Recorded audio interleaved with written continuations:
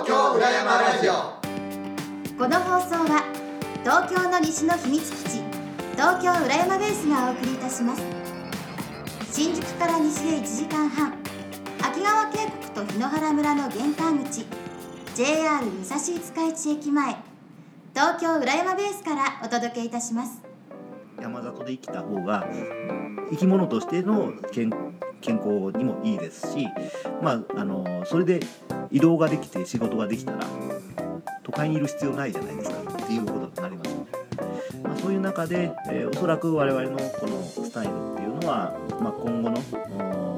日本人もしくはその世界の人たちが、そういうふうに回帰していく一つの、言ったら最先端というか、そうですね、になるはず、新しい暮らし方のモデルになっていくような場所だということですね。もうそれはもうなると思います。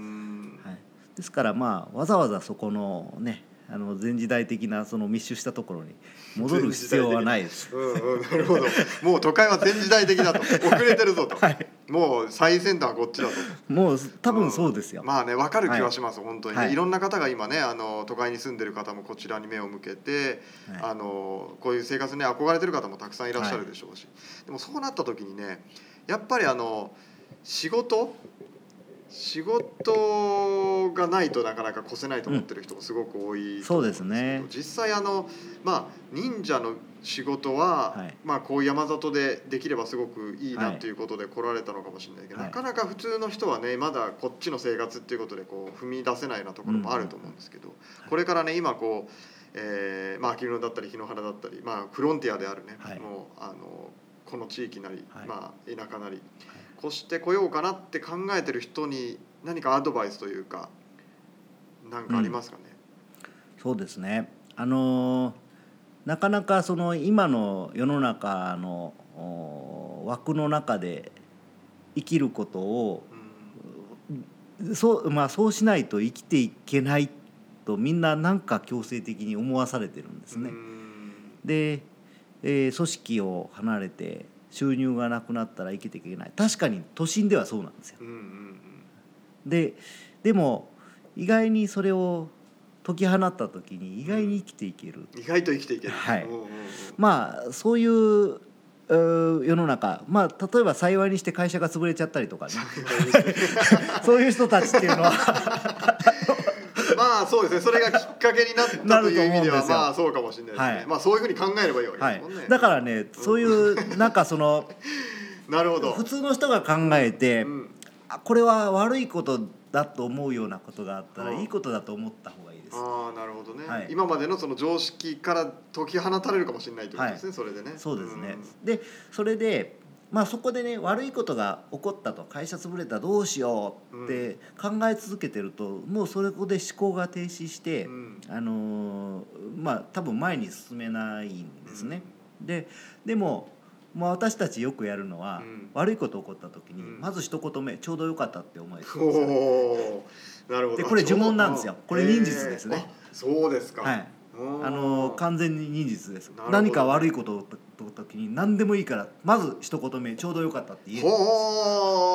これはなかなかいいこと聞いたな。ちょうどよかった、会社潰れて。そうですね。なるほどね。呪縛から放たれるんですよね。なるほど。しかもね、なんか最近あれですよね、この100年ぐらいか分かんないですけども、失業保険なんていうすごいものがあるわけですよね魔法ですよ、夢のようなものがあるわけですよ。なるほど。だからね、すごくラッキーなんですよ。私もだから勤めてた会社潰れたことあったんですよね。すごいラッキーだったんですよ。経験ものすごく生きてるんです。しかもこれ潰れたの調査会社ですよ。しかも調査会社で情報漏洩ですよ。しかも内部のスパイが出したんですよ。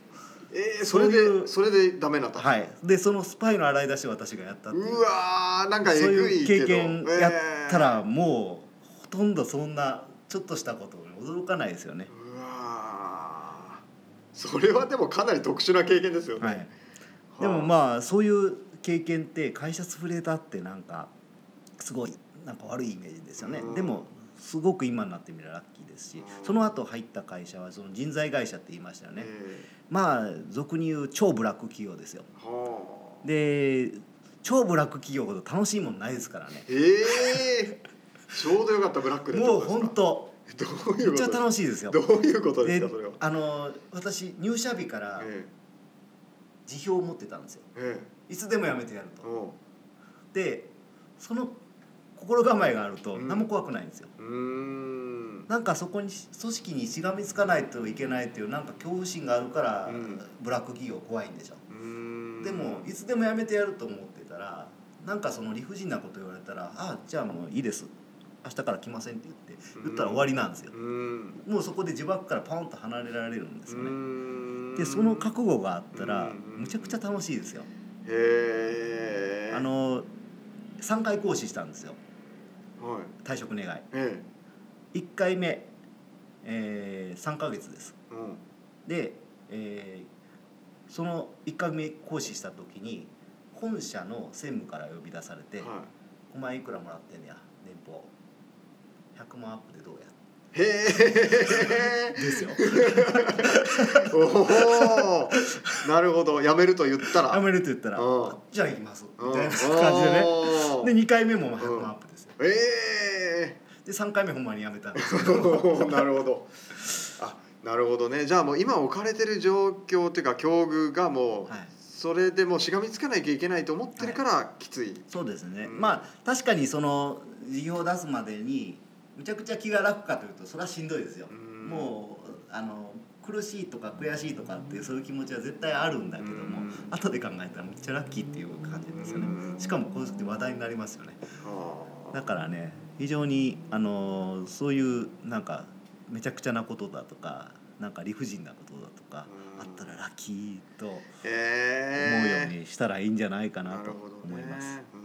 でそういうラッキーなことがあったらぜひ、山里に引っ越してしまえばいいと、来ていただければと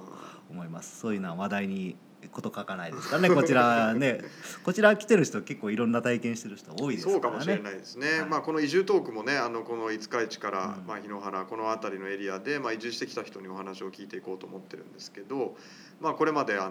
出てくださったね小西さんにしても、中川さんにしてもいろんな経験されてね、これからね登場するかもしれない僕が今思い描いてる人たちも個性的な人がね、多いですよね。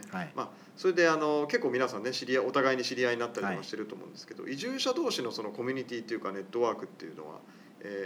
どうなんですかね。結構盛んに情報交換したりとか。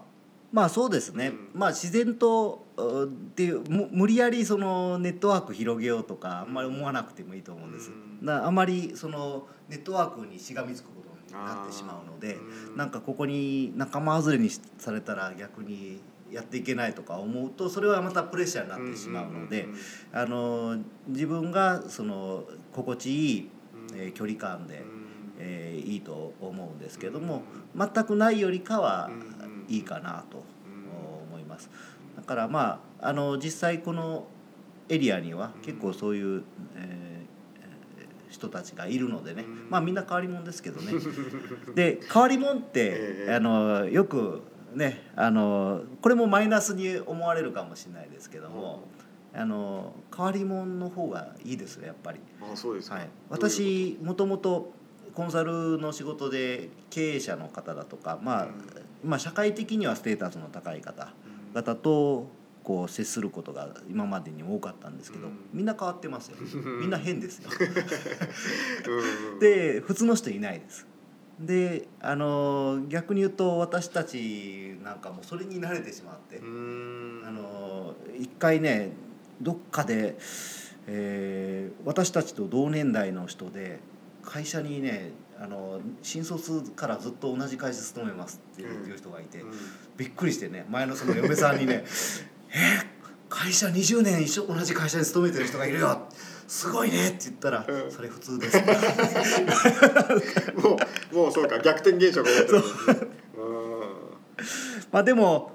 それもそれでいいと思うんですけどね、それがやっぱり世の中の中で非常に今までそれで自分の地位を築いてこれたと思うんですけども、そこから外れたからといって別にあまり負い目に思ったりとか、自分は変わってるからいけないんだとか思わずに、変わってるやつの方がチャンスあるよということは多分確実に言えるんじゃないかなと思います。僕から見たら、陣川さんも変わってますもんね。ここにいるね、人健さんをはじめとしてそうなんですね。それ時々忘れそうになるんですけど、はい、そうこの周りにいる人たちはみんな変わってるんですよね。そうですね。変わって人と違うことを恐れないってことは確かに田舎暮らしに限らず結構大事なことかもしれないですね。そうですよね。だからなんか今子供なんかもちょっとその発達障害とかって言われてね、なんかちょっと変わった行動する子をどうのこうのっていうのはあるけども、そんなの個性じゃないですかっていうことで、別にそれはそれでその方向に伸ばしてあげればいいので、それをね、あまり深刻に思わずにちょうどよかった思想でいけばもっと気が楽に。気が楽になるって言ってもやっぱりしんどいですけどね、世の中やっぱり楽な人生なんて面白くないですから。そうかもしれないですね。だから修行っていうのはその感性を高めるってわざわざ苦しいことをするわけです。なぜかっていうと人生を面白くするためなんですよね。なるほどね。ですからあんまり楽に流される時も必要だけども、ちょっとそういうふうに変わったものに属された時もなんかその変わったとかいろいろ言われた時も別にそれはそれで全部受け入れていくっていうかね。そうですね。何かそういうことが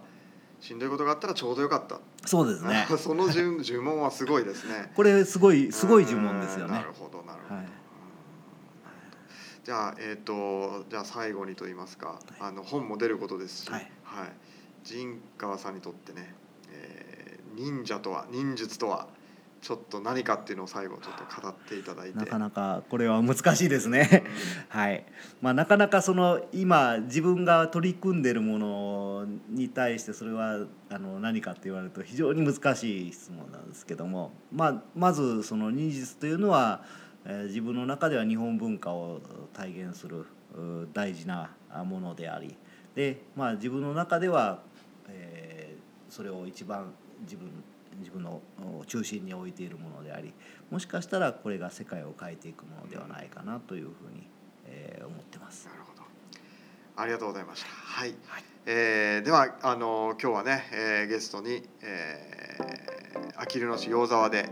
忍者を職業にされている陣川さんにお話を伺いました。どうもありがとうございました。どうもありがとうございました。今回のインタビューいかがでしたか？陣健さん、最後に一言お願いします。はい、忍者の陣川さんの6回目最終回になりますが、いかがでしたでしょうか？